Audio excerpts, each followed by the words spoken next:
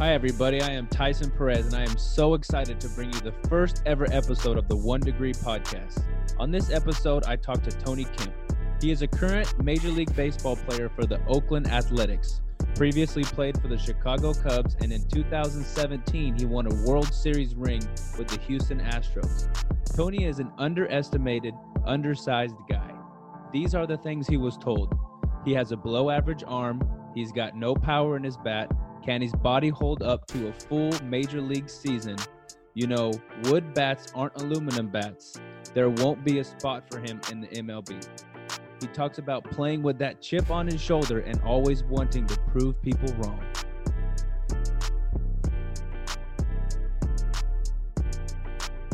Tony Kemp, my man, I appreciate it so much, buddy. Thank you for hopping on, being one of my first guests for this podcast. Me and you have been through a lot together, man. Like I'm not just some fan that like hits you up. Hey, can you tell me your story? We kind of had to deal with the trials and the tribulations of baseball and all that comes with. So I appreciate you taking the time out of your busy schedule. You guys are in summer camp right now, right? Yeah. So right now, obviously, first of all, thanks for having me. Honored to be your first guest, man. I'm glad you're doing this. It's a big deal. Right now we're out in Alameda, which is about 15 minutes from Oakland, so in the stadium. So we're enjoying it. And this is your first year with the A's, right? Me and you played together with the Astros, and then you went to the Cubs, and then you got picked up by the A's this offseason. It was the off season wasn't as crazy as, you know, spring training and leading up to the season. So how's the A's been treating you so far, and how's the summer camp been going? Is it kind of like spring training just in the summer, even though you're only playing your fellow teammates? How's that been going? Yeah, man, honestly, you know, with the protocols, it's a little weird. Before you get into the stadium, you get 2 temperature checks before you even get into the gate. And then once you get into the gate, every other day is a saliva test. And then you have to make sure once you're done with that, you go into the clubhouse. And, you know, it's weird for me, man. Imagine going into a clubhouse with no cards, no video games, no couches. So everyone's, you know, having to be socially distant, and then everyone's having to wear masks. So that's what's weird for me. And then when you go into the food room, everything is in to-go containers. So there's no just like going through the line. But everyone's being very, cautious about the, COVID-19. And so it's good, man. It's a little weird. Yeah. Facing all your, the same pitchers and stuff every other day. I think everyone's kind of itching to start playing, new competition, but it's going well. The A's are good. I feel like I always played pretty well against them. So when I got traded here, I wasn't too surprised. But their organization that's been around for a long time. That's blue collar, just works hard, and people just want to come to the field every day and win. So I'm happy to be a part of the culture, man. It's cool to always, I've been blessed to be part of my third team, and teams that are always contending to go to the playoffs and the World Series. So I feel like it's going to be a good fit for me. See, and hearing you talk about how the locker room is different, the interaction is different. That's one of the things, I know you as well, that I enjoyed the most about playing baseball. Is your friends, interacting before, after the game, during BP, because you're doing this every single day. You have a game every single night. When you run onto that field, it's business. That's your job. You're doing everything you can to be the best that you can be during that time. And then so, after the game, when you're with your boys, before the game, when you're with your boys, laughing around, joking, that's kind of what keeps it separate from like that just grind of baseball every day. So I know being a people person and wanting to be around and interacting, I know that's probably got to be pretty tough for you, but we have to adjust. And this is kind of one of the things that you have to deal with right now, because it's just kind of like the hand that you're dealt right now. Yeah. It is weird to me to kind of hear you kind of get a little sad and, talk about the locker room, because that's one of the things that you enjoy, and you love people so much. I know it's hopefully this season to go by fast so we can go back to being normal. But we're taking the right steps. Yes, sir. All right. So you obviously are a professional baseball player, are a big league player, one of the best guys that I've ever been around and known. And did this kind of start from, a young age? I know that you're from Franklin, Tennessee. Were you born and raised there? Yeah. So I think when I was 3 years old, I spent a year in Maryland. But once I started going to school and stuff, yeah, I could say, yeah, born and raised in Franklin, Tennessee. And were you a multi-sport athlete? Was it just baseball? What did you like? Because I know you on the baseball field are one of the most athletic people that they are, making plays left and right. But does that kind of help that you played other sports also, or was it just baseball for you? Yeah, so I always let's see, I played basketball. I started playing baseball when I was 4, and then I started picking up basketball probably when I was 5 or 6, and then I started playing football when I was in 4th grade, so 10. So when I was 10 years old is when I started playing. When I started being a 3-sport athlete. So I guess I was a 3-sport athlete from the age of 10 up until my sophomore year of high school, when my basketball coach, I was missing practices in the summer, and he did doubleheaders Tuesday and Thursday, 6 and 8, and I guess we had night practices on Thursdays, and I was able to go to a couple of them, but this was my freshman summer leading into my sophomore year, and I had just had to sit down and talk with him, and he said, you're gonna have to make a decision if you want to play baseball or if you want to play basketball here. And at the time, he had a son that was 6'8", 6'9", that was pretty much the most dominant basketball player in Centennial High School, maybe probably history. But he went on to play at I think a D1 or D2 school, but never made the NBA. And most of the plays were going toward Drew, which was cool because he was one of the best players. But I felt in my heart that the coach really didn't. He didn't really care too much about the other players. If he was asking me if I had to choose between 2 sports, which I love. So, that's when I stopped playing basketball. It was sad, but I guess it was a blessing in disguise, just so I could, have that time, when football ended up until when baseball would start, kind of to have to myself. And so then played football all up until senior year high school. I was going to actually not play my senior year because I had signed to go to Vanderbilt, and I talked to the coach and I said, hey, I'm not going to play football this year. And Coach Corbin actually talked me back into playing. And he said, I'll honor your scholarship, no matter if you get hurt, no matter what happens. He was like, because I think if you don't play, you'll have that regret for the rest of your life. And he was right. I mean, we were terrible. We only had we went like 3 and 8 or something like that, like 4 and 8, something like that. We were terrible. But, as I had played with those kids, I had played with my friends up until, I was starting out at 4th grade, 10 years old. Some of those guys I had played with, for, I don't know, 7, 8 years. And so I'm happy he honored my scholarship and, told me that because, it's all about that camaraderie, right? Like how we talked about. And yeah, so that's a little background going into high school. Mm-hmm. But yeah, I've always enjoyed sports. Wish I could, if soccer wasn't during baseball season, I'd play soccer. But so what is your take? You were just talking about how you were a 3-sport athlete, made it to the peak of the game in baseball. What is your take on kids and their parents only wanting them to play one sport all year round? Like, I believe that you and your athletic ability that you have, God-given talent, obviously, but all the skills that you developed from playing basketball and football helped you. So what is your take on, should kids play all sports? Should they just focus on one? What do you think about that? Oh man, I mean, I've always been a firm believer that kids should play 15 sports if you can. Because I just feel like sometimes kids can get burned out if they just play one sport.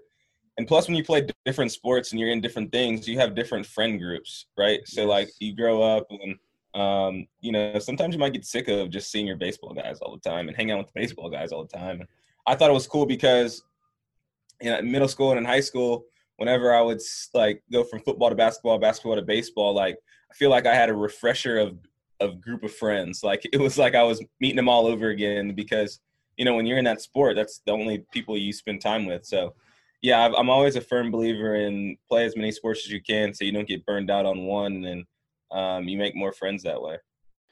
Yeah, I agree. And you talking about your coach and how he kind of told you to go play football so that you didn't regret it. I think, a lot of kids, they just love baseball, and obviously they have dreams of making it and stuff, and they might play all year round because they think that it's the best way to make it. Like if they just work on baseball all year round, and how your coach told you that he didn't want you to regret not playing. And there's not very many people still like that, that will Right. allow you to be able to do the things that you want.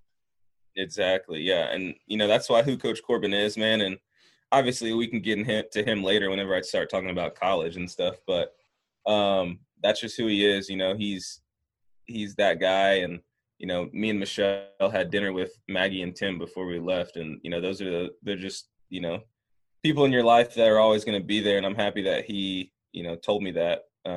But yeah, he's a role model. He's a role model type. Yeah, they turn into family and getting into Vandy and stuff. So you signed to go to Vandy out of high school. Obviously, were a stud to be able to get scholarship from Vanderbilt, one of the best teams in the country. And you went as a freshman. You were the SEC Freshman of the Year. And then did you guys make it to the College World Series that year, your freshman year? And that was the first time that you guys had made it to the College World Series as a program? Yeah, man. So it was special. I'm gonna back it up a little bit going in from high school, but my sophomore year, I was just talking to my brother. My brother, he has his jersey retired at our high school, Centennial High School in Franklin as well. Me, him, and a guy named Matt Williams who played in the Cardinals organization and the Angels organization. But I talked to my brother, and he went to East Carolina University. He actually went to Tennessee Tech, which is a D1 school. He had a 4-eyed scholarship to go there. He went there, and then he went to Young Harris. He transferred to JUCO, and then he went to East Carolina for his junior and senior year. And then the senior year, he was the Conference USA Player of the Year. So my brother was a stud too. He made it up to Double-A with the Brewers, and then kind of decided that he wanted to get into something else. He decided baseball wasn't when it's not fun anymore. He knew it was time to go on and do something else. So I remember my sophomore year, I kind of just talked to him and I said, hey man, like, do you think that I'll get a scholarship to go play, like, I don't know, baseball in college? Like, I don't know, man. I didn't know. Honestly, I just didn't know how good I was. And he, laughed at me and stuff. And it's actually a funny story. My brother was pretty cocky back in high school, but, just talking brother to brother, I think it's pretty funny. I remember being on the stairs and talking to him, and I think he was getting like, because he got, did my brother get drafted out of high school? I think my brother got drafted out of high school in like the 45th round, back when they had 50 rounds by the Pirates. And I remember I was like, man, like, I want to be just like you. And he was like, there's only room for one star in this family. And I just remember, I was like, I don't know how old I was. I was probably like 12, and I was like bawling my eyes out on the stairs, like, gosh. I want to be a star. But no, he's actually, he's taught me every sport there is. We still have a close relationship now. He's one of my, he's seen my swing ever since I was 4 years old. So, he knows my approach. He knows, when I'm doing certain things, and, he's one of the best hitting coaches I've had beside myself. But going back to high school, junior year, started getting some looks. I only got 2 college scholarship offers. I didn't get any offers around Middle Tennessee besides Vanderbilt. East Carolina had actually come in my junior year, offered me a 70% scholarship to go play outfield, which I'll give you a quick story that too in a second, but ended up decommitting. Vanderbilt came in with the full ride. So I was like, okay. I was like, all right, well, I think that ended up decommitting. Still waiting on that phone call from Billy Godwin. I called him to decommit, and I had told the assistant coach, but the head coach never called me back. But little did I know, the year before my junior year, I had looked at who was going to be on the roster, and it was, I was like, who's this Mike Trout guy? So I don't know if you know that Mike Trout he was signed to go to East Carolina and play before he went into the draft. And I found out some backstory. Before Jackie Bradley had committed to go to South Carolina, he actually was committed. He was actually going to go to East Carolina too until, South Carolina came in. So after I decommitted, I kind of understood, because the outfield could have been me, Jackie Bradley Jr., and Mike Trout at East Carolina. Wow. But we all ended up, not going there. So I understand why I didn't get my phone call back. But he was looking at the greatest outfield in sports history, and then he ends up getting none of them. Yeah. So. And they were 09, so they were 1 year older than me. So yeah, they would have been a year older than me. But yeah, at some point the outfield would have been us three. And they need to kind of restructure their kind of way to get players, because it looks like you get the best players and then they end up going somewhere else. Yeah, and that's kind of the name of the game, man. If I were to give any advice to anyone going through the recruiting process, is just to have as much fun as you can with it, because sometimes it can be stressful. I think my family wanted the best for me at the time, and I was such a people pleaser. I just want everyone else to be happy, but at the same time, you have to be like, all right. My dad sat me down. He took me to dinner. He said, "Hey, my parents got divorced when I was in 6th grade, so I had shared every other weekends with my dad." And, he sat me down at dinner one day and he just said, you're going to be the guy that's going to these classes, going to these practices. No one else can do this for you. So you have to do what's best for you. And my dad didn't care that I had a full ride to go to Vanderbilt and a 70% scholarship to go to East Carolina. He didn't care about that. He just wanted me to be happy and make sure I made the right decision for myself. And so, yeah, that's when I decided. I was like, man, that's when I started. And then my mom was like, before you make your decision, just do some research. See what kind of university East Carolina gets you. What kind of degree does Vanderbilt get you after you're done playing baseball? And so, blessed to have great parents that just sat me down and said, hey, look at your avenues. And so obviously after comparing, East Carolina to Vanderbilt, I was like, okay, I don't really think there's a, I think that nothing against East Carolina, but East Carolina, but Vanderbilt was 30 minutes down the road and East Carolina was a 9-hour drive. So it was cool so then, leading up into it, man, that summer after I played my last high school game, I took 6 hours in a summer school course leading up to go to Vanderbilt. Kind of got my feet wet, kind of got used to the campus. It's actually really cool, man. One of my best friends, Robert Hansen, who's actually the Tennessee Pitcher of the Year, he was going to Vandy too. So, man, it was like a dream come true. We had talked about this when we were 15, 16 years old. The same summer ball team, it was me, Robbie Ray, Mookie Betts, Robert Hansen. So everybody on our summer team had committed to D1. That's a squad right there. Yeah, so it was pretty cool. So going into Vandy, man, it was a rude awakening, man. Those classes were no joke. Wow. I think the first semester I had all B's, a C, and I skate by oceanography with a C- or maybe a D+, dude. Oceanography. What were you doing over there? Just trying to get the best grades you could? Dude, it was I thought it was going to be an easy science class, and it was the hardest science class I ever took at Vandy. Trying to learn about the ocean. Yeah, but had a pretty good fall, man. We went down to Texas for a scrimmage. Had a couple hits. Kind of felt like I got my feet wet with the team. And the year before, man, sitting on the couch watching Vanderbilt actually play, they were in a super regional with Florida State. And I remember selfishly, I didn't want them to actually go to the World Series because I was like, man, it would be cool for us to be the first team to go. Yeah. And, not that I was rooting against the boys, but selfishly I was like, man, I want to be the first team. So they ended up losing to Florida State, and they had a squad coming in. Micah Skrimsky was going to be in the outfield, Connor Harrell, Joe Loftus, some big names. We had a transfer coming in.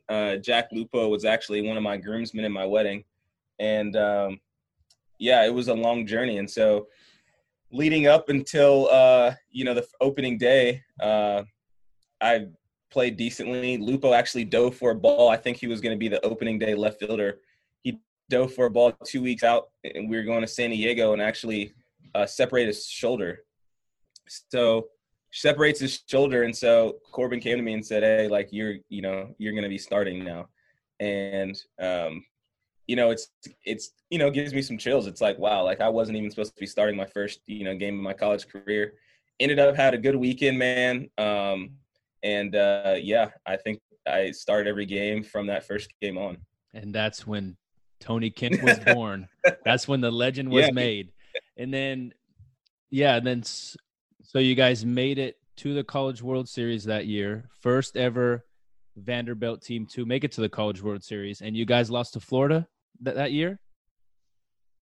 Dude, we went 54-12 that year, and 5 of our losses were to Florida.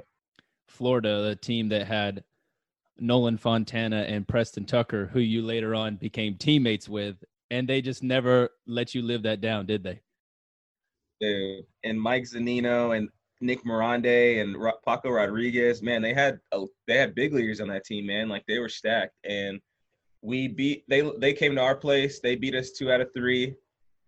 Then we met them up. In the SEC championship game in Hoover, Alabama. Beat us in the championship game for our 3rd loss of the season, and then meet them up in Omaha, and they beat us twice. So for our 5th and final loss to end our season. So they just had our number that year, man.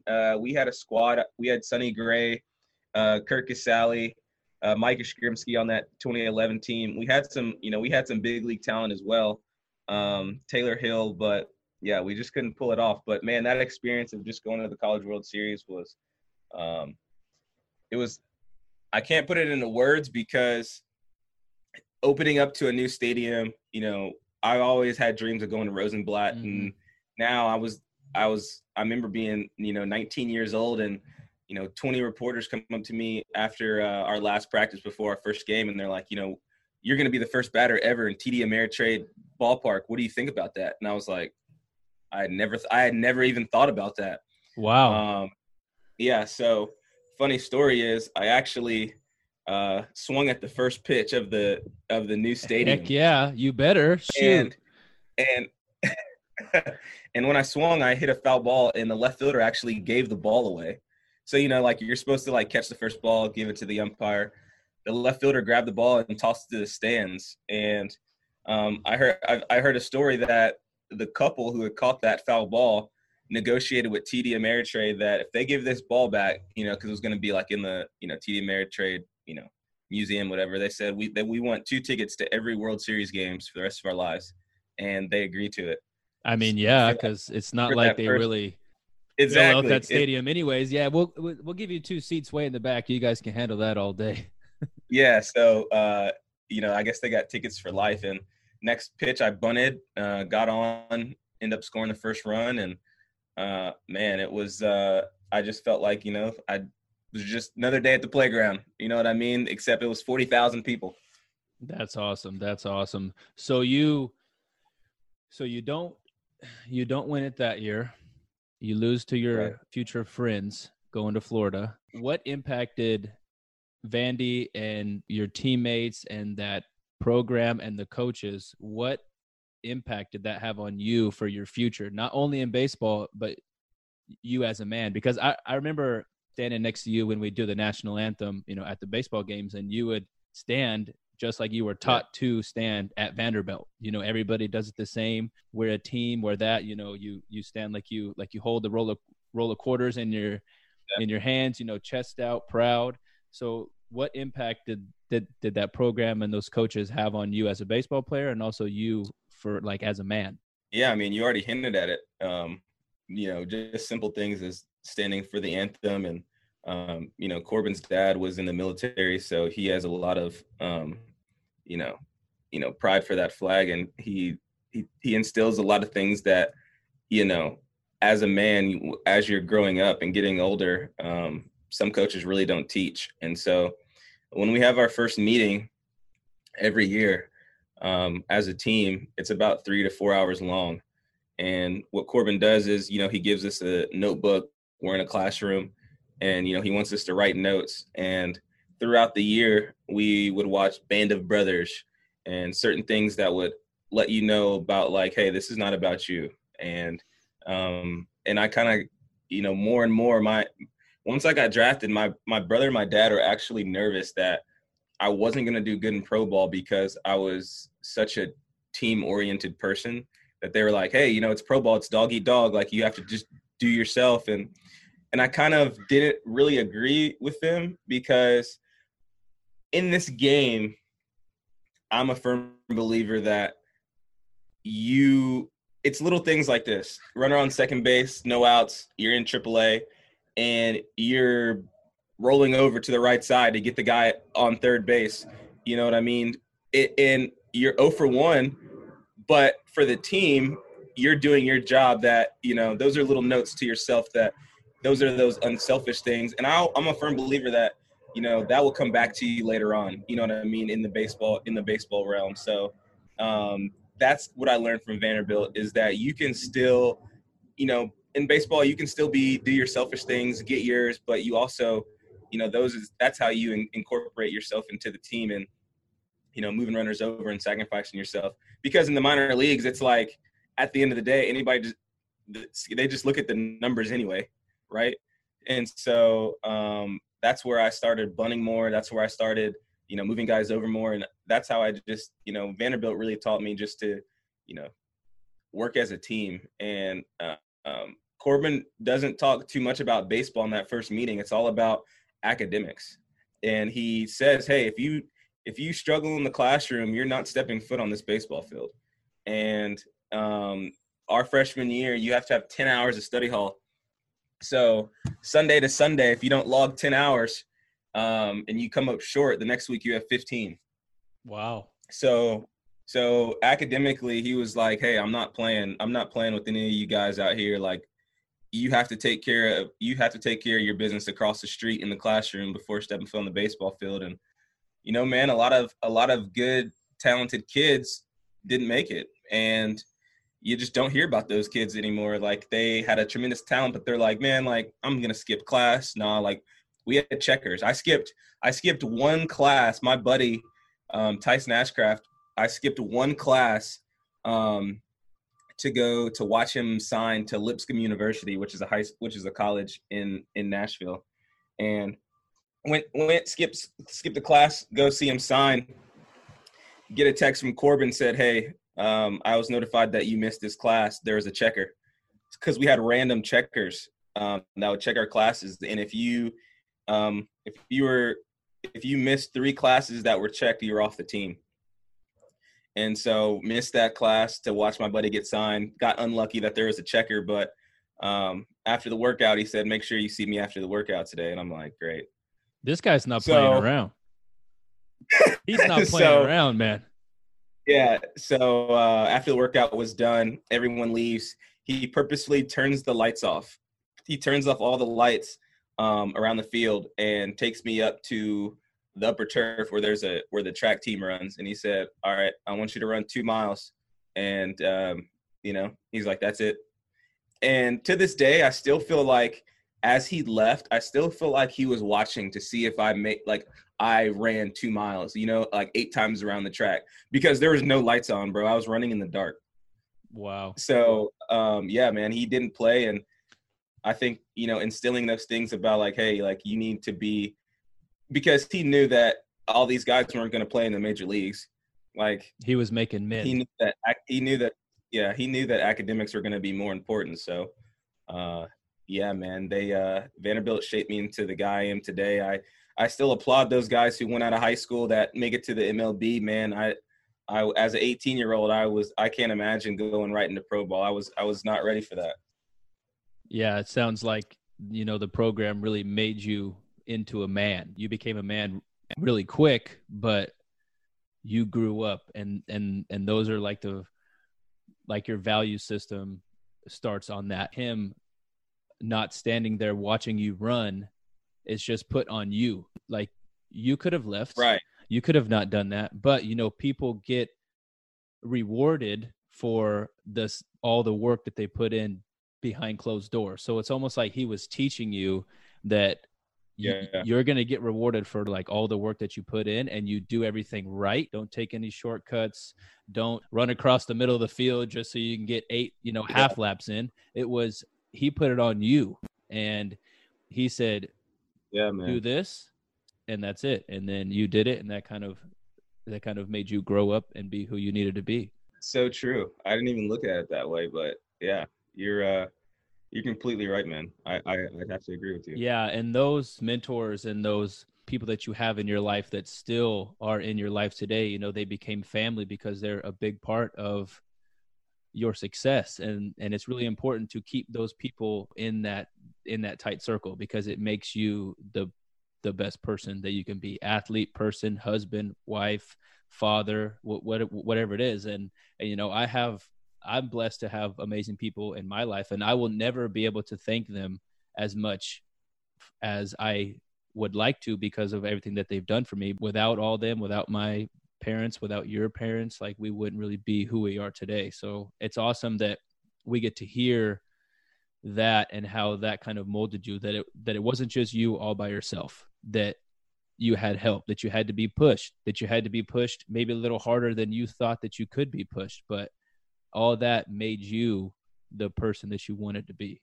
Yeah, man. And I think that, just, kind of how we hitting on, man, just being an undersized guy, I felt like I just did get overlooked a lot. And, it was, he's a good player, but he's small. I'm like, what does that mean? How can you, like, he's a good player, but he's too fat. He's a good player, but he's too skinny. Like, he's a good player, but he hits too many home runs. Like, come on. Yes. So, yeah, man. So I'm just, I'm happy that I was, like, Corbin saw something in me to just, take me. And, I struggled, man. After my freshman year, going to the College World Series, having a bunch of big leaguers, doing a bunch of things, man. I had a terrible sophomore year. I hit 260. It was just, I put so much pressure on myself because, I think we had 10 players drafted to go into the professional ranks. And I feel like I just was like, okay, like, I think I need to take this team over, which was the exact opposite of what needed to happen. And hit 260, had a terrible year.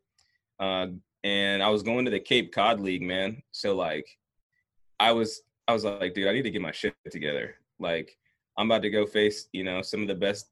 I'm going to go face the best talent there is in the college ranks, right? So meet with Corbin before I leave to go up to the Cape. And I'm like, hey, like, do you have any advice for me? Like, what do I need to do? And so he said, all right. He said, I want you to put your hands a little higher. I want you to maybe work on a two-hand finish so you can finish through the zone a little better. And he was like, and don't put any pressure on yourself. Those 3 things. And I said, that's it? He said, yeah. Okay. So end up going up to the Cape, man. Had a tremendous host family, the Green family, Michelle, Riley, Jack, Don. Shout out to you guys for hosting me. We went up to, when we played Boston in the ALCS, I got them tickets and stuff. So we still remain close. And, they gave me the basement to their house for the summer, man, for the 2 months. And honestly, man, they just made me feel comfortable, man, and able to, if you're off the field, if you can be comfortable and be relaxed, like, it takes care of a lot of other stresses that are on the field. And so, man, I just remember working my butt off that freaking summer. Mike Roberts, who Brian Roberts is his dad, who played for the Orioles, second baseman. He made me do early work every day for 2 months.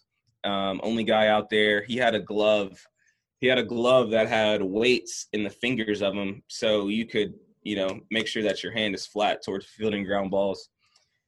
Wow. So I put that thing on probably, I don't know, freaking 50 to 60 times every day. Worked my butt off, had a pretty good summer. Ended up being like an all-star at the end, and going into my junior year, man, just had a tremendous year and got drafted, and here we go. Yeah, that's it. That's it. And so you're drafted in 2013, right? And in the 5th round, were you playing a game when you got drafted? So we had a team meeting and the draft was going on. So I wish that the draft would get moved back to after like the College World Series and stuff like that, man. I'm a firm believer in that, just because like it's these kids' last opportunity. It's a one-time experience. It's a one-time experience. And you have kids worrying about where they're going to get drafted. And so Conrad, actually, we were in the meeting, and Conrad got taken in the 4th round to the Astros right before we left for the field. So we're in the locker room. We all jumped on Conrad, who, Conrad, just a big goofball. Mm-hmm. We were excited for him, man. Obviously, he was having a good year. We knew he wasn't going to come back to Vanderbilt. So, this was like our last couple of games with the NAD. And as I'm fielding ground balls, our Drew Fan, our operations guy, whistled over at me, and he just flashed 5 and a 1. And I remember my heart just dropping, and obviously I knew that meant 5th round, first pick, and I knew that was with the Astros because they had the first pick that year, choosing Mark Appel with the first pick. And everyone had kind of like, once he whistled, everyone had like looked over because they didn't know, they wanted to know who was getting drafted. So after the drill was over, man, like got pretty much mobbed on the pitching mound and stuff by my teammates, and Coach Corbin off to the side gave me a big hug, and I think he knew in his heart that I probably wasn't coming back for another year. And he just said, "Hey, nobody deserves this more than you. Obviously, don't let it take away what's happening right now. But we'll talk about this later." And so I knew he was happy for me, but at the same time, he was still trying to be a coach. Yeah, you had that business. You still had business, unfinished business that you had to take care of.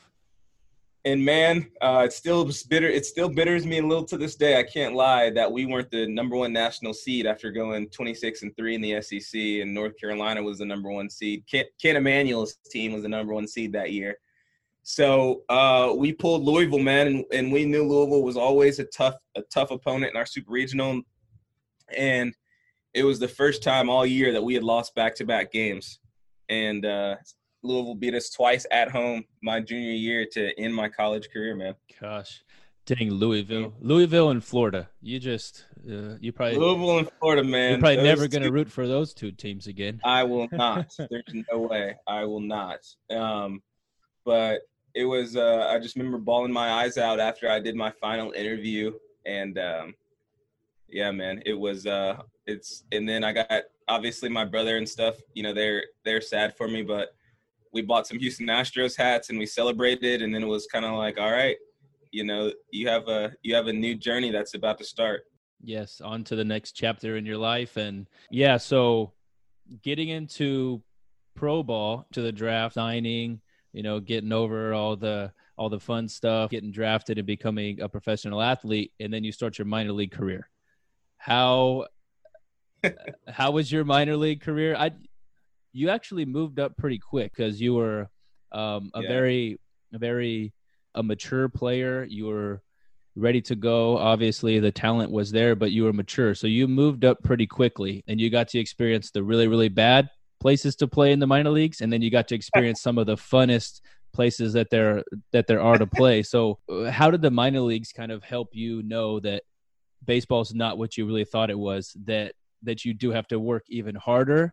And how did that kind of mold you into the player after Vandy, or after going to Vandy? What was the minor leagues like for you?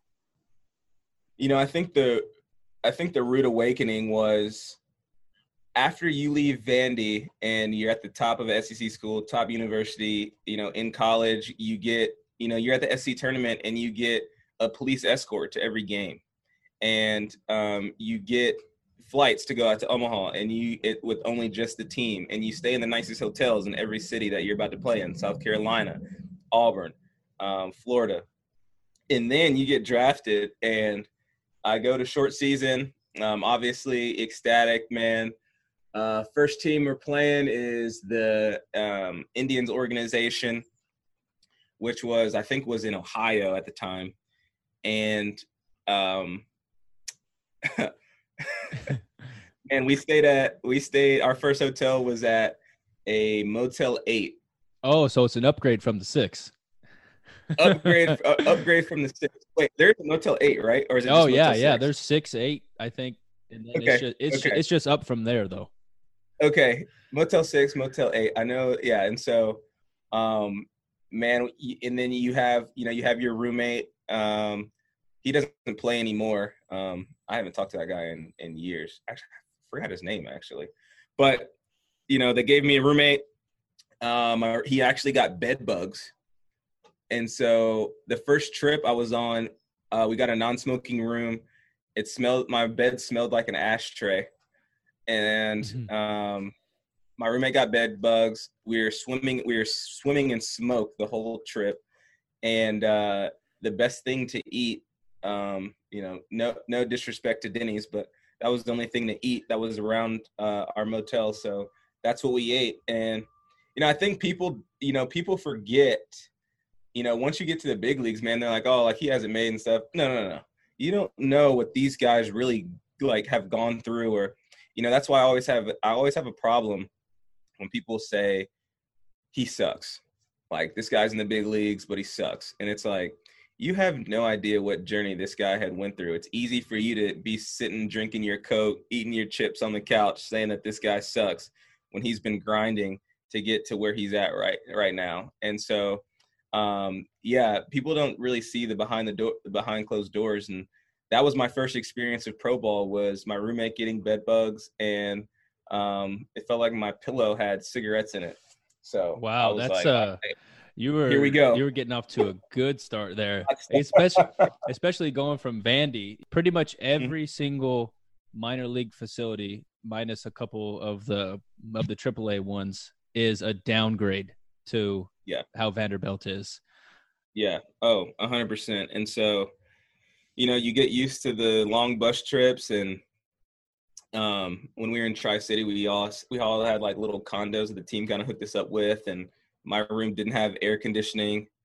And sometimes Conrad would forget I room with Andrew Thurman and Conrad Gregor. And sometimes I would have to get mad at Conrad because my room didn't have the AC unit in it. So if they closed their room, I had no AC. So there are times where I would wake up at 3 a.m. just sweating.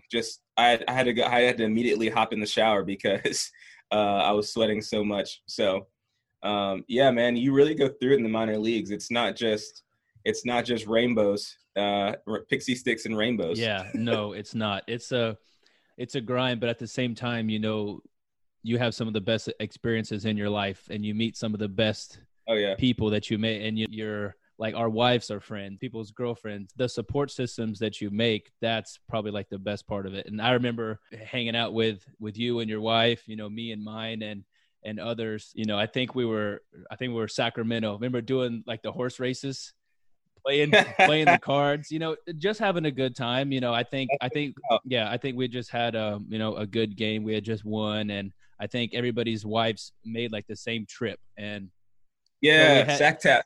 Yeah. So we had everybody there, and your wife was like, let's do the horse races. And we were like, what is this? And she goes, don't worry, we got it. You just bet on your horse. So then like she gets into it, and she gets into her, announcer's voice, and she's yelling. That's who Misha is. Yes. And we're just having a blast. And it's like, and the ace is off, and then the hearts, and they're going and like, without her, that game wouldn't have been fun, because it's like, I gotta drink more, I don't want to do this, we gotta wake up and play another game tomorrow. But just the enthusiasm that she brought to the table, and all of us were just into it. We were just betting on our cards. We were pushing them like, go, we were pissed when we lost, we were celebrating when we won. And those are the memories that will last forever. And and you're never going to lose that. You might lose a game, you might go for 4, you might give up the home run, but the memories that you made with the people that you have in your life, that's just the best part. Dude, I 100% agree with you. They're lasting. And as much as we talk about being at the field, I think that it's good to have that separator, man, to just sometimes this game, how it is, it can consume us. And we'll get more into it. We'll get more into it in a second, but you know how all that goes. Yeah. So, minor leagues is, it's the minor leagues. People know how it is, whatever it is, So Yeah. you get called up in 2016. That was Yeah. a year where I had surgery, so I had to miss it. I wasn't there for you, and that kind of sucked. But you get called up No, wait, 2016. real quick. I have to ask you. So, I was talking to Mish, and I was just, you know, um, I think the biggest thing for change right now in this world is to empathize with someone on the deepest level as you can, just to feel what they feel. And obviously, I don't want to harp on it too much, but I don't think a lot of people know that you were about to get called up before you had your surgery. So, like, tell me a little bit about that. I know that this is like supposed to be about me. I don't want to talk too much about myself, but like, tell me about that experience and like how you dealt with that, because you were shoving at the time, like you were nasty. The cutter was on, like you were pretty much unhittable as our closer. And I knew that Dyer had been talking to us, and like we knew that you were probably about to get called up. So like, like before you got hurt. So like, tell me kind of what played into that. So 2014 is when I really kind of started to figure it out. And Doug Brocail, who was our pitching coach that year, is hands down the person that really made me feel confident in myself. I had a great year there. I went to the fall league. I continued that. I dominated the fall league. I put up great numbers, and I was a guy that I had to do that. I wasn't the first Mhm. round guy. I had to go dominate in order for them to kind of see like, oh, like this kid's actually pretty good.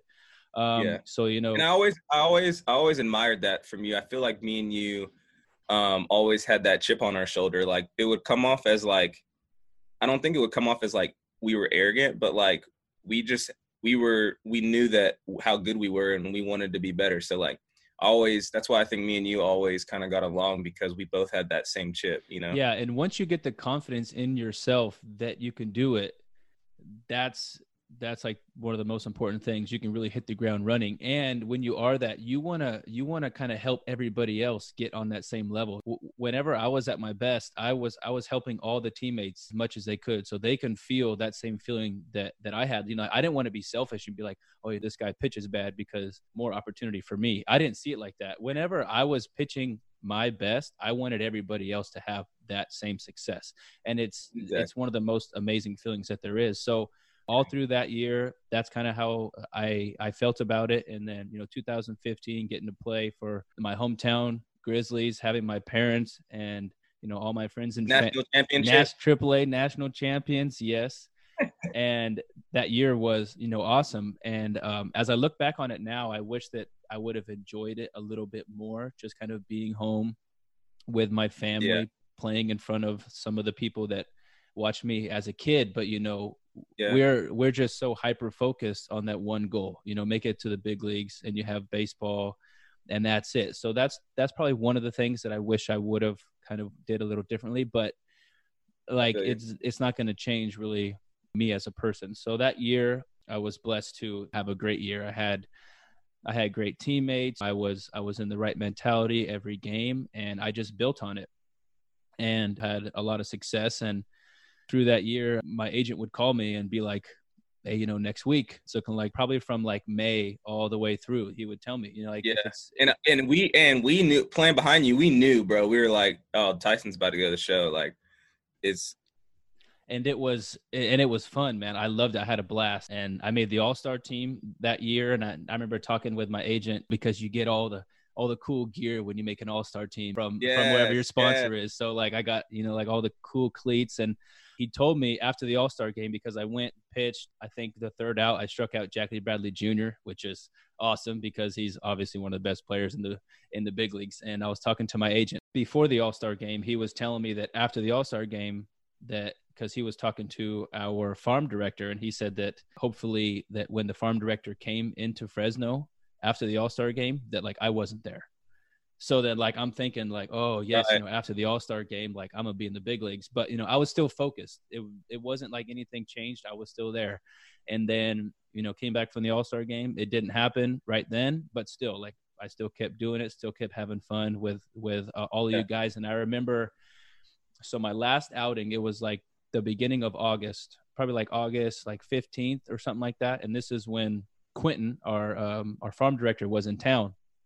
And I think I had just pitched that game, pitched pretty good. And after the game, when I was leaving, he goes, "Hey man, like, just keep doing what you're doing. I'm proud of you. You're doing it. Like, like just real soon, like just keep waiting, like it'll happen for you." And then he said, like, if it doesn't happen in the next few days, like September for sure, it's there. And I was just like, awesome, because I had been waiting all year for it. And then we went to Iowa, and on the flight, my elbow was just like a little bit tight, and I was like, what the heck? And we went to the field the next day, and I was playing catch, and it just kind of just still felt tight. It didn't feel good. And I went and saw Baca, our trainer, probably one of the best baseball trainers that there is. He did some work on me, and I had to ask our pitching coach for a day. I said, I need a day. And he's like, yeah, no problem. And then like the next day I went to him again. I was like, I'm just really tight. If I can get one more day, that would be great. And then so he's like, yeah. And then I tried to throw a bullpen after that game, and I just, kind of got through it. Didn't really feel great. And our manager called me in after the game, and he said, I was watching you throw a pin, and, you keep doing this with your arm. What's going on? And, I just kind of told him all this, and he made me see the doctor right then and there, and kind of told me that you don't want to push it, and kind of ruin your career, all this stuff. Yeah. And I was actually in the shower thinking, because I was washing my hair, and it would hurt. I would feel it in my elbow when I would wash my hair, and I'm sitting there thinking, and I'm just like, man, if I can just wear it, like, what if I just say I'm fine? What if I can just wear it for, like a couple more games, like I'll just, rub a bunch of Red Hot on it, whatever it takes. This is in 16? This was in 2015 when we 15. So this was the year that we won the national championship. And you're thinking in the shower, you're like, how can I just tough this through till September? How can I just get it and just get there? And then, maybe it'll go away, get through the season and get some rest, because I had went full season, and then I went to winter ball, and then I came back, went full season, and then I went to the fall league, and then I came back. I pitched in big league camp a bunch, so that you're there a lot earlier. Pitched that whole year, so that was like 2 years of me just going like nonstop. So I was just thinking to myself, I just need rest. I just need time. And I was talking to some of the other players that had, kind of like some elbow injuries and stuff, and kind of talking about, what does it feel like if you have to have Tommy John? What does it feel like if it's just like a strain? So I thought it was just a strain. So I'm like, I'm just going to try to wear it, this and that. And I tried to throw a bullpen again, and like, I just couldn't really do it. And they made me get an MRI and everything. And when you're playing professional sports, all the doctors and everything come quick. Like if I'd go get an MRI right now, like a regular person, it'd take like a week, 2 weeks to get the results. Right. I remember having the MRI, and like 2 hours after that, Baca had the results and was telling me, and he said, yeah, you have like a 75% tear, and we're going to put a really like harsh rehab plan for you, like in place. This year's done and all that. And I was just like crushed. And then, so I wasn't going to have surgery right off the bat. And then like 30 minutes later, I think after he talked with, Lou now and like all the doctors and stuff, they thought that surgery was probably the best option, that even if I did come back, like, it was going to happen, all this stuff. So like, it was just a tough time, man. But I'm sorry, man. It's like, looking back on it, like, it made me who I am today. So I can't really say that, like, regret it, or, like, I wish I would have done something different, because I didn't do anything different. Exactly. I crushed my rehab all year. I came back 2017, and they still stuck with me, invited me back to big league camp. I went to big league camp and hit the ground running again. I think I struck out the side in my second game. Like, I was pitching good. Coaches liked me, everything. I was in big league camp for the, whole entire time. Yeah. And they told me, when I got sent down to a AAA to start the season, they were like, "Time, just be ready, because you never know when it's going to happen."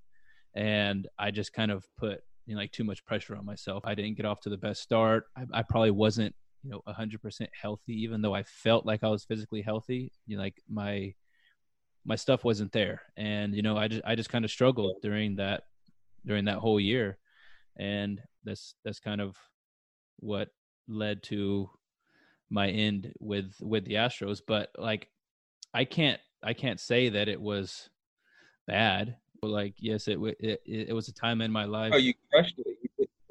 You crushed it, and like you put every, like, bro, I saw, like, I would always see, like, when we would get done, like, you would always be like one of the last pitchers to come in, like drenching sweat, like coming in from Fresno, and like, you know what I mean? And I think I just want people to know, like, the work you put in. And yeah, man, I there was days that I would look at you, and there's days in AAA that I would be like, man, I'm not going to go to the cage today. And then what do I know? I see Tyson Perez walking in, face full of sweat, and I'm like, get your ass up and go to the cage. So like, man, like you probably don't know it, but like you inspired me to be a better player. And like that's what it's all about. Like I never was going to come up and tell you, hey man, you're sweating, so I went to the cage. Like I feel like, it's a good time now to like kind of like talk about it and say like, hey man, like you were actually a guy that I saw that would work his butt off every day, and like you made me get up some days when I'm dragging, because man, there's 140 something games in the minor leagues, and you're not going to be 100% every day, and sometimes you do need that boost. So yeah, man, you were that boost sometimes when I needed it. I appreciate that, man. That means so much to me. And the things that I learned playing, and people that I got to be around, and everything that I did, it revolved around baseball. It revolved around me wanting to get to the highest level, me wanting to be the best that I can be. So, all the books that I read, like everything that I did, it actually molded me into the man that I am today. Like it changed my life more than it just changed my baseball career. So like I am thankful for that, because without those struggles and without everything that I did, I really wouldn't be who I am today, and I wouldn't be going in the direction that I am going now. So like the bad times in our life, happen for a reason, and it doesn't matter what happens to you. It matters what you do about it. So like we might have to go different paths, but like I hope that we're still stay the same person, and we both achieve the same success. It doesn't have to be in baseball. It doesn't have to be like with your business. It doesn't have to be anything, but that you achieve, the highest level, and that you achieve your goals in life, whatever it is, and that anybody can do it. And you're one of like like the prime examples, being an undersized guy, saying that you don't have the arm to play in the outfield, so we got to put you at second base. And but you're one of the best outfielders that there is. So like everybody told you, all your weaknesses. Oh, you're undersized. Oh, he's athletic, but he's not a base stealer. He's not the fastest guy in the league.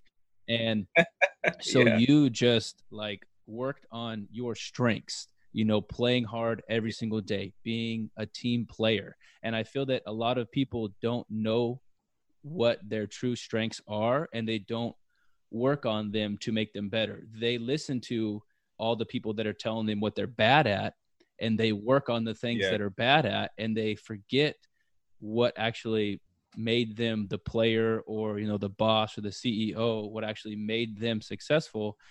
And you are the prime example. You put your strengths out front, and that's what made you successful, being the person that you are, being the team player. And I think that you are the perfect example that anybody can do it, that you have the strengths and you have the power within you, and you figure out who you are, what you want, and you just go do it. And that's it. That's it. Yeah. And that's what I kind of tell kids, when I go to camps, is that, hey, like there will always be people to doubt you. Like, and it's easy to be a critic, right? It's easy to point at the guy who's working his tail off to say like, hey, he sucks, right? Like what we just talked about. And you have to focus on your strengths, man. And I just wanted to silence the noise. That's why I would have that caption, silence the noise. Silence, sometimes it is important to take those little things that writers say and keep them with you, but everything else just like blow it off to the wind, because if you harp on all those negative things that people say about you, you're going to think that they're true. And no one knows that you were in the cage at midnight doing this or doing that. And it just hits on a different level, man, because like you said, like they're like, well, his arm is too weak in the outfield, or he doesn't hit for enough power, or will his 5'6" frame last in a full season, which I didn't even know what that meant at the time. Yeah, because in your mind you're about 6'4". Yeah, and so that's what I talked to, that's what I would tell Corbin, to Coach Corbin, is he would like, I feel like your presence on the field is, you're 6'5" on the field.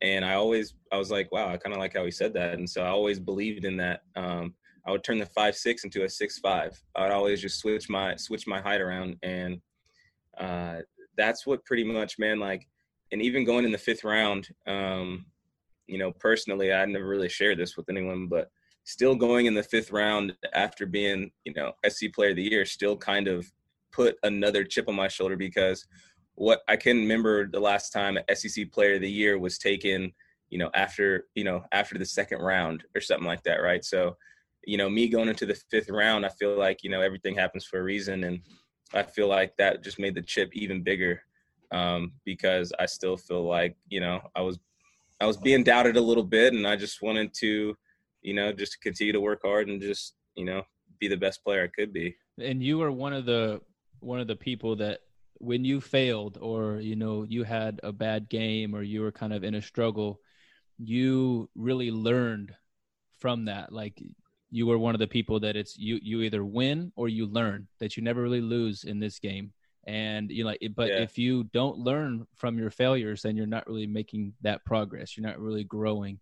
And you were the guy, like, when you would be struggling, you wouldn't let it affect you very much on the outside, even though maybe on the inside you were kind of struggling with it, to try to figure it out. But you looked at it as, I either win or I learn. And I'm so thankful for the struggles that I have, because I get to learn from them. I get to grow.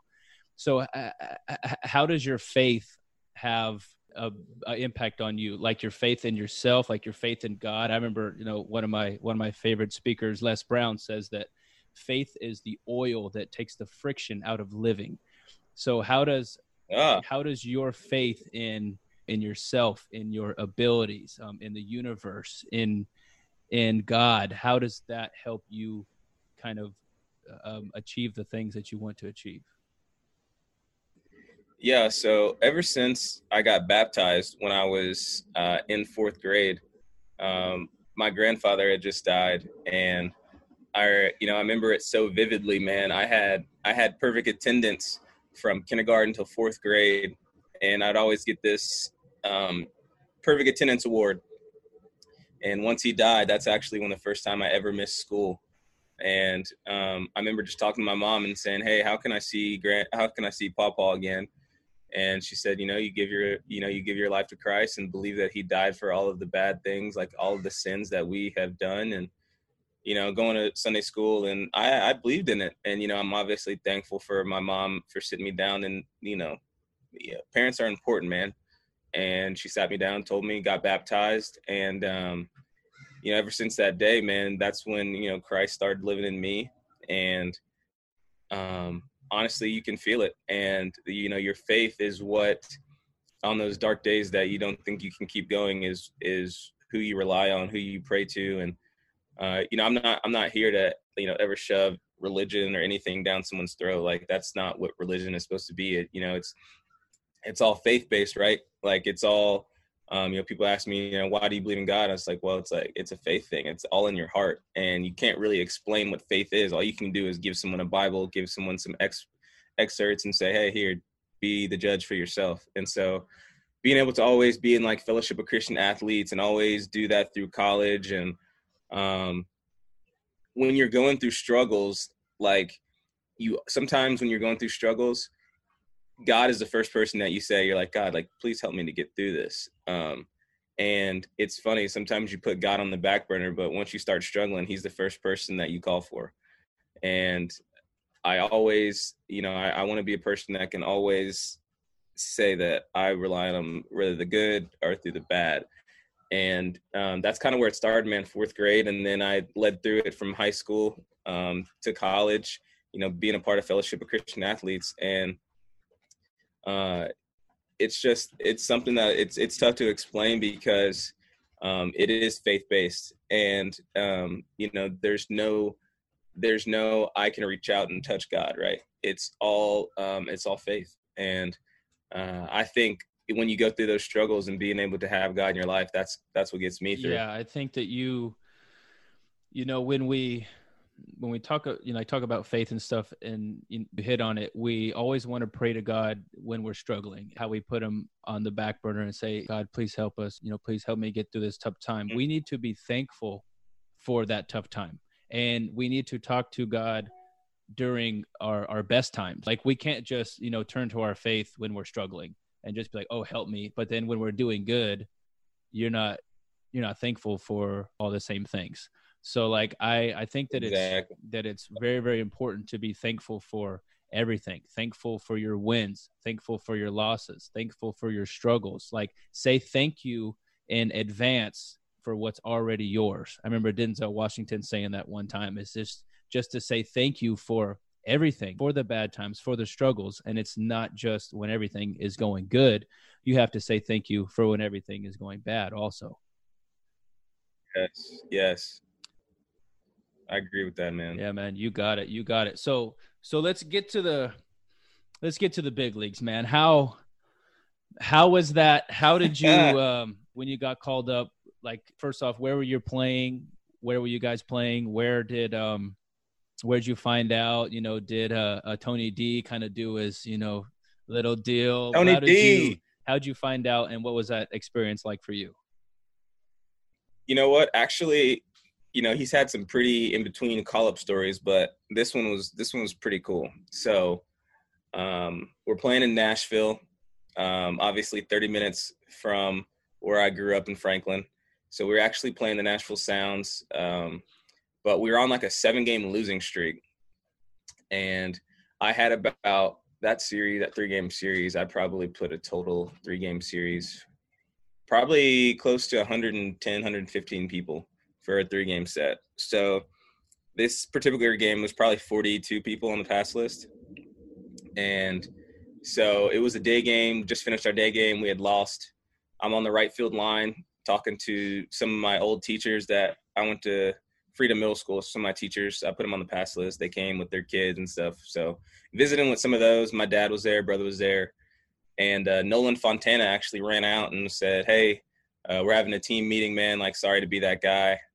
And I got it because we had like lost 7 straight games. So I was like, okay, yeah, Tony D is probably pissed and wants to talk to us. And so I told my friends and family, I said, hey, I'll be back, in a second. So we ran from the right field line over to the third base dugout, and that's where the clubhouse is, behind the dugout. So ran up there. I was the last one in, closed the door, and sat down, and Tony D went on a spiel of like, we need to play team ball better. We need to be better. How Tony D is. And, then he looked at me and he said, and I feel like we need to, clean up some of the stuff off the field. Like, Tony, you have 40-something people on the pass list. I feel like that's kind of taken away, you're worried about who's on the pass list, and, that's taken away from your game. And he said, tomorrow, I don't want anybody on the pass list for you here. I don't want anyone on the pass list for you. And I'm like, why?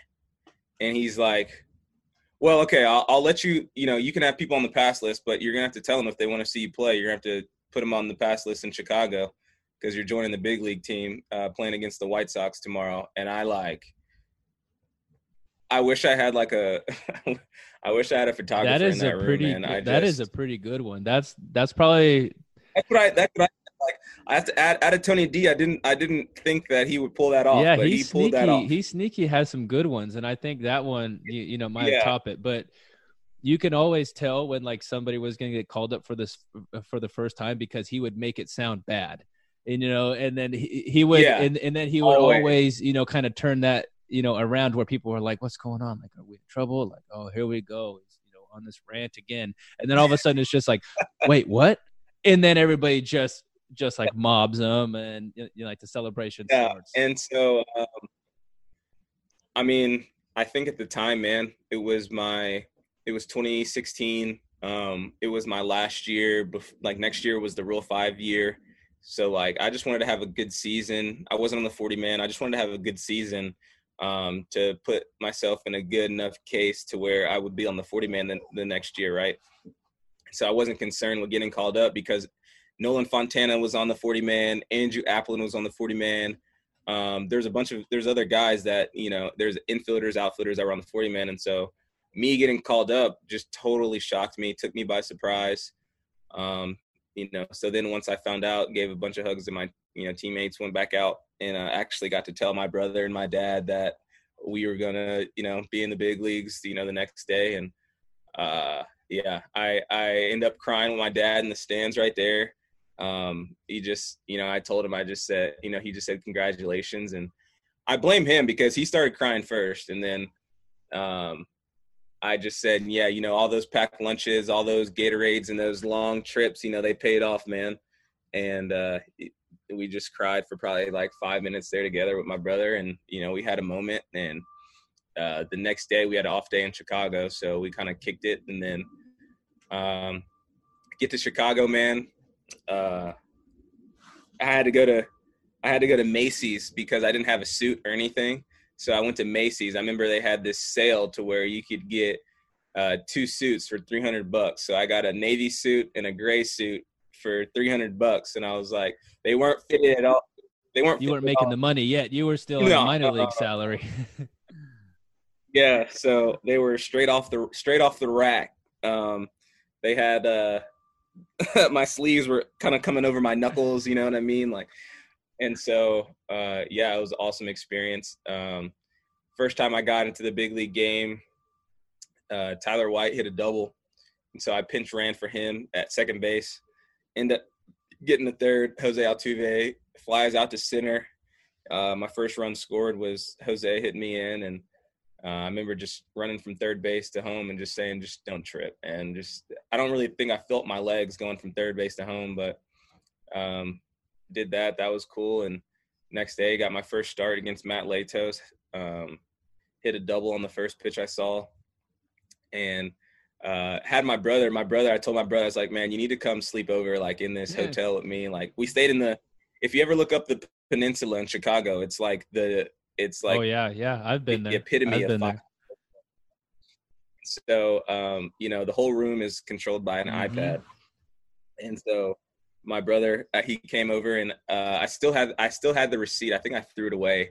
I kept it for at least 4 years, but we went through like $230 of the mini bar that night, and we got absolutely celebration. And it's like, it was one of those things that, it was one of those things that we were just like, man, like I couldn't have spent another day in the big leagues, but we lived it in that moment right there. In that moment, we lived it. So it was cool. And then playing in the big leagues and kind of having to deal with going up and down, playing at the peak, and then kind of going down. It's tough to keep up that same motivation to get better when you get sitting back down to the minor leagues, and it's tough. So like, I'm sure that you've kind of developed a routine or some rituals that kind of get you up, whether it's like first thing that you do when you wake up, like for you as a person, or like the things that you do like to get you ready for the game, because not every game is a huge game. Even in the big leagues, sometimes you have a day game and you have a flight right after that, and your mind's kind of thinking about after the game, and you're not really focused on there. So what routines have you kind of developed for yourself over the years that allow you to get into that peak performance and that peak player every night? Yeah, man. So for me, it's just always that mentality of like to win.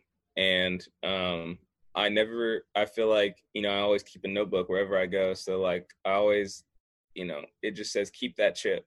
And, it just reminds me of the days, because it wasn't the easiest journey, man. I wasn't I wasn't a top, like, we weren't top 100 prospects. We weren't really on prospect lists, man, me and you.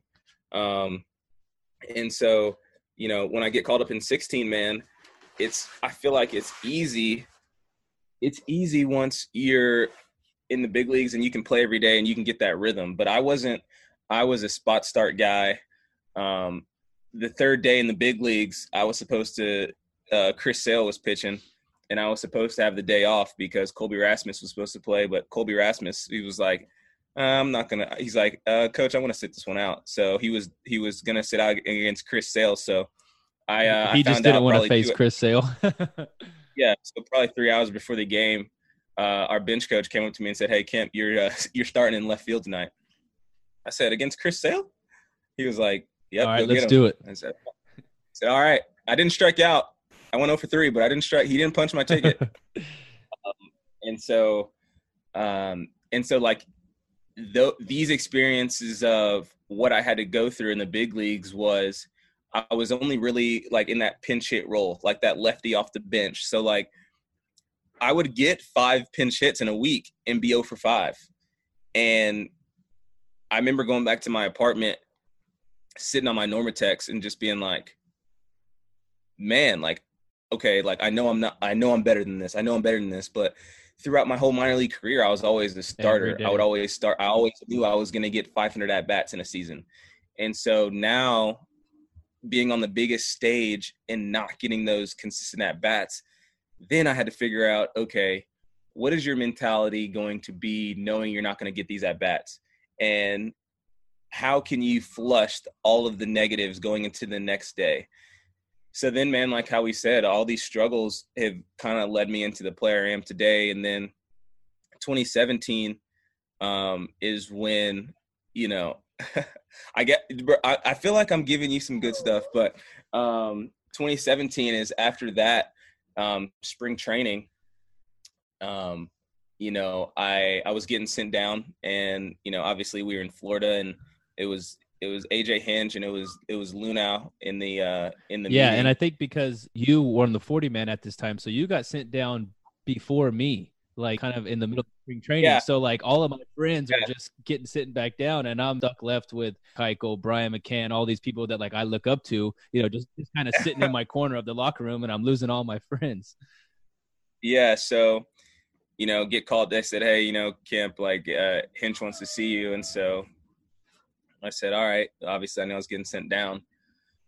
And so they said, hey, like, you've had a good spring. Like, obviously you're going to be starting on AAA this year, but you're going to help our team this year. And, this was in 2017. And that's when I kind of told, AJ just asked me. We have a great relationship now.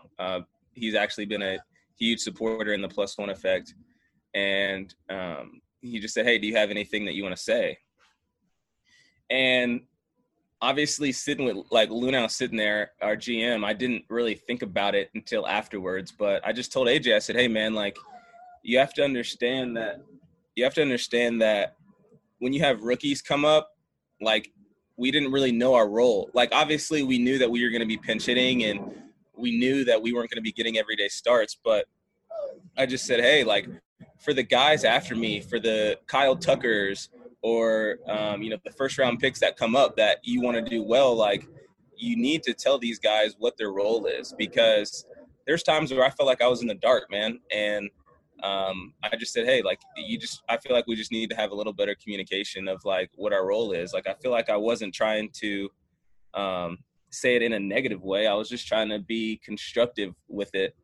And, after that meeting, he kind of came up to me and said, hey, like, I really do appreciate that. And, obviously we didn't, I took that because our team was having such a good time in the big leagues in 17 that I knew that I was pretty much going to be in AAA the whole year unless there was injuries. So that's when I just decided to not really care about the big leagues at the time and take care of myself, and ended up leading the AAA in hits that year. And, the next year breaking the triples record for Fresno, and, doing a bunch of good things just because I was able to focus on myself. Got the September call up, which obviously only, two position players. Me and Whitey were the only position players to get called up in September. And there was one pitcher, Gudwan, it was only us three. So that experience was good. It led me into 18, got sent down again, man.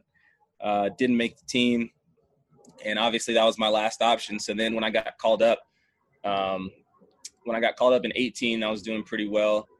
And man, I just knew that was my last shot with the Astros. I said, okay, well, all right. Well, like this is your last year of options. And, if you don't do well this time, then you can write your career off, because that's how the big leagues is, man. It's not the try league, man. Anybody can go up there and try. It's the get it done league. Mm-hmm. And, that's when I went up there and had a couple big hits, got some starts.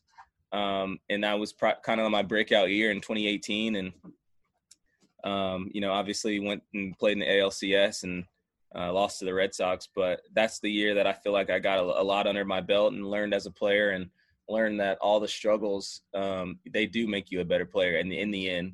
And I don't think that people don't understand that physically, yes, you fail three, if you're successful 3 out of 10 times, that's great. But those other 7 failures, people don't talk about.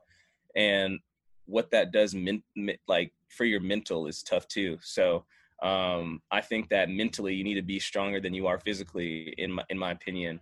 And it helped me build my mental strength more through those years in the big leagues of 16, 17, and 18. Then leading up into 19, man, and got my first walk-off home run, and that was cool. But I wasn't doing well, man. I would get 1 or 2 starts a week, and it was hard to keep up with, man. And I feel like at the end of the year, I look back and I had the highest line drive percentage of my career and the lowest batting average of my career. And it was just one of those years, man, one of those weird years that the ball just really didn't fall my way. But that's changing this year. Trust me. Yeah. And so after that happened, Carlos was on the DL.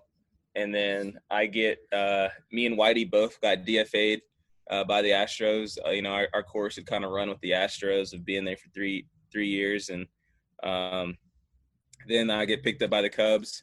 Got a couple starts, but mostly pinch hits as well. And then, man, just blessed to be able to get traded to the A's. And, they're going to give me an opportunity to, run out there and actually get like some consistent at bats. And I think that's takes more pressure off yourself. So, yeah, man, it's been a journey up until this point. But like you said, like I wouldn't change anything, because those humbling experiences is what makes you a better baseball player. So, yeah, all that good and stuff. when talking about baseball, if you succeed 3 out of 10 times, you're doing pretty good, and you're failing 7 times. But if you look at it that way, it's kind of in like a negative way. Or if you kind of switch it around and you look, okay, yes, I succeeded 3 times, and then now I have 7 opportunities for me to grow, for me to get better. And these struggles, are going to help you, and they are going to make you better. And if you look at it as the times that you failed, and you say like, this is going to make me better because, I'm going to learn from it, then you're going to be able to handle anything. You're going to be able to have all the success that you want in the world. And success doesn't have anything to do with money. People think that, being successful is just having a bunch of money and getting to do all the things that you want to do. And it doesn't, because yes. And there's people all over the world that have more money than they can even need, and they're not truly happy.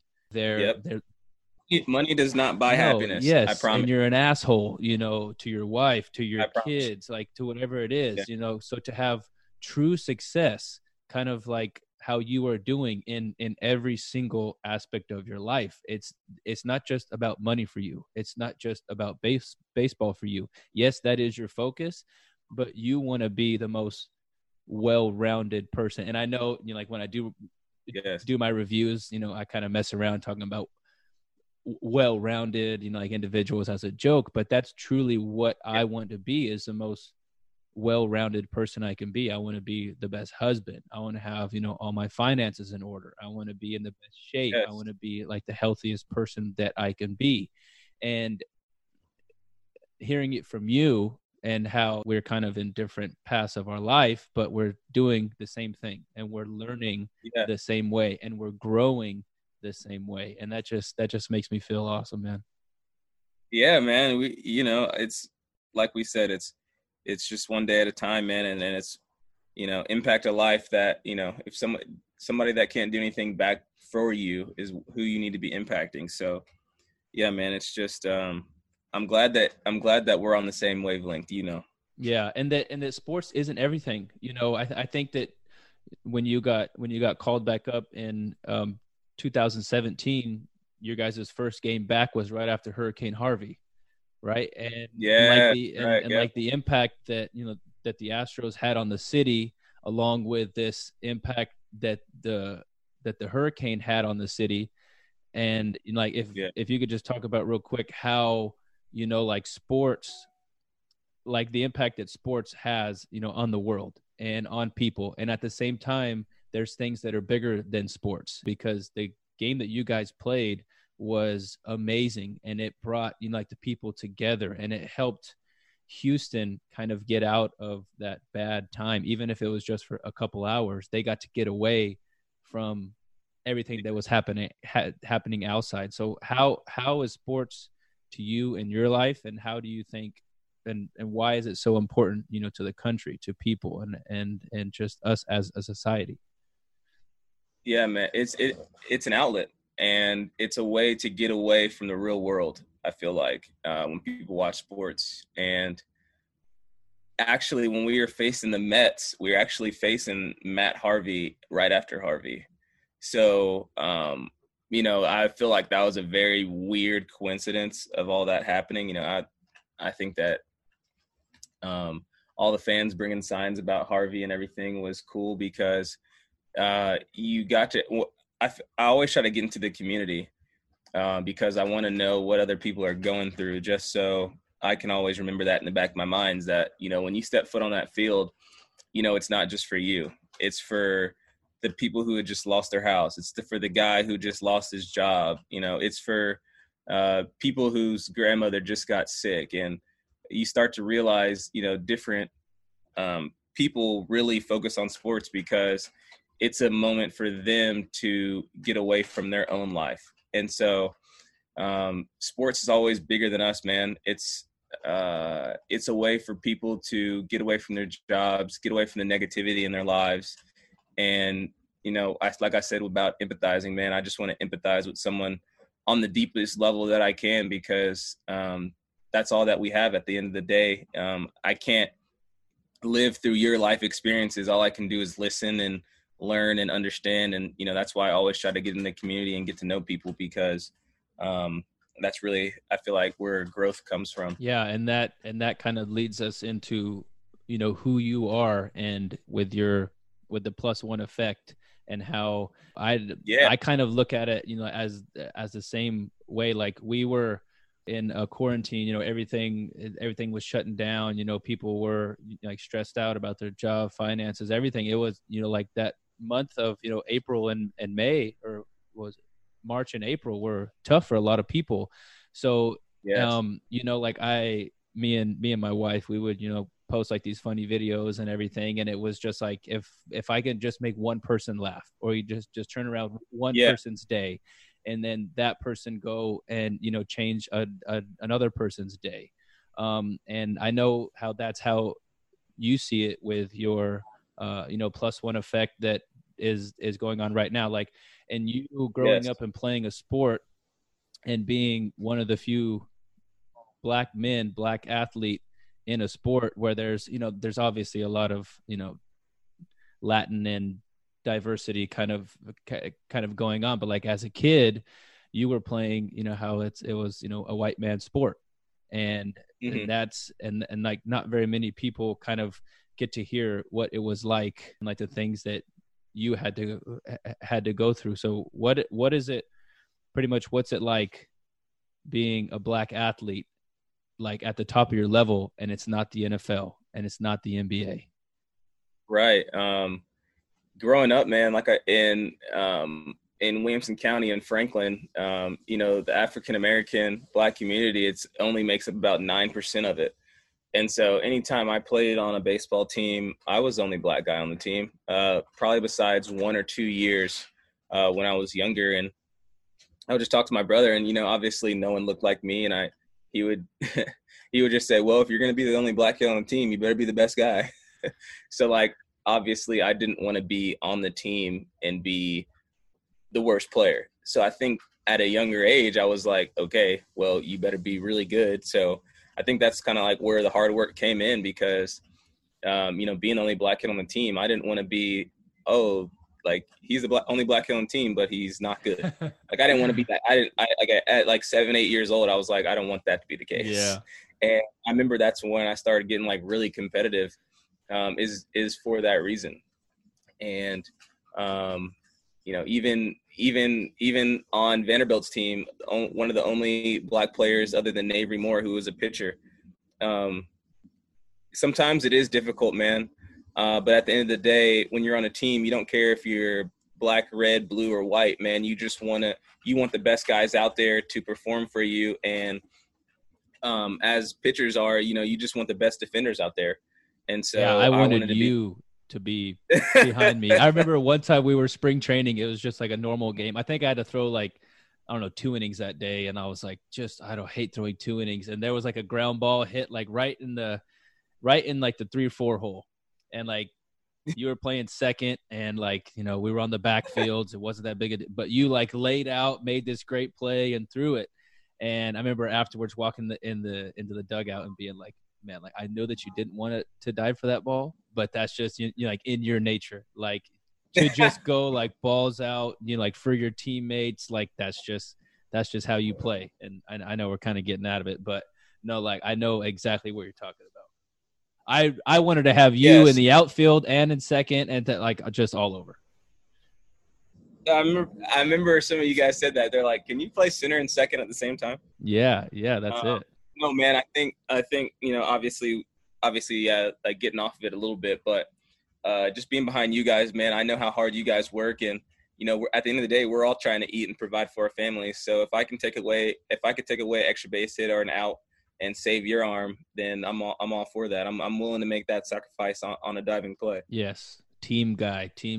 That's what we need. You know, others to help out your fellow, you know, employee or teammate, like whatever it is, and that's you, man. Is to just help people out. And I think that, you know, kind of what you're doing, and we tend to only want to listen to people that we look up to or people that we think know what they're talking about, and we kind of struggle to listen to somebody that might have not made it, or somebody that you think is below you. And one of the things that I have really grown with recently is just trying to be more open-minded and just be more curious to everything, you know, listening to some of the most successful people in the world, and then also listening to the person that, you know, is, you know, struggling a little bit, or somebody that just works every day to, you know, make a living, that I don't think that is like a very smart person, or that like I should listen to. But I have to try to listen to everybody, that everybody doesn't know it all. I don't know it all. Yeah. Like I want to continue to grow. I want to continue to learn. And I know that like I will never be perfect. I will never know everything, but I can learn every day, and I can try to make myself better every day.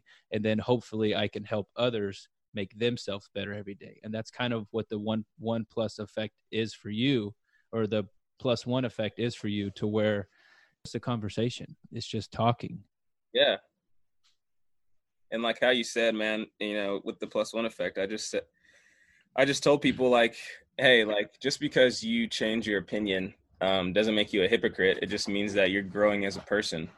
And the campaign's doing great. You know, it's all about just talking about understanding people's experiences about race, and how we can be better. And, you know, the Black community is hurting just because of the George Floyd murder. And it's pretty much why I just sent out that thing. Hey, if anybody wants to talk, like, let's talk about it, because I know I was a little depressed after it. And it was just a time where I felt like people needed to be listened to and people needed to be heard. And, I just feel like people don't think just because they're not a professional athlete or a celebrity that they don't have a voice. And man, like that gets at me because everybody has a voice. Everybody's a human being. Like we all sleep the same way. We all get dressed the same way. We're all on this earth for only a small period of time, and it goes by fast. So why not just do it in the most positive way that you can? So yeah, that's how I feel. Awesome, man. And that's just you as a person. I'm thankful to you as a friend, to be able to go on the journey of baseball together, grow as people just as much. And I know that you're going to continue to do big things on the diamond, or on and off the diamond, because that's just you as a person. You want to be the best on and off the field. And I'm so thankful that you came on here, tell your story, and that you, like, the people listening out there, like, anybody can do it. And you are a prime example that, like if you work hard and you learn every single day, and you have a dream or a goal, and you do the things that somebody like you told them to do, because you just kind of told your story. And if you do this and you work hard and you have faith in yourself, that you can have anything.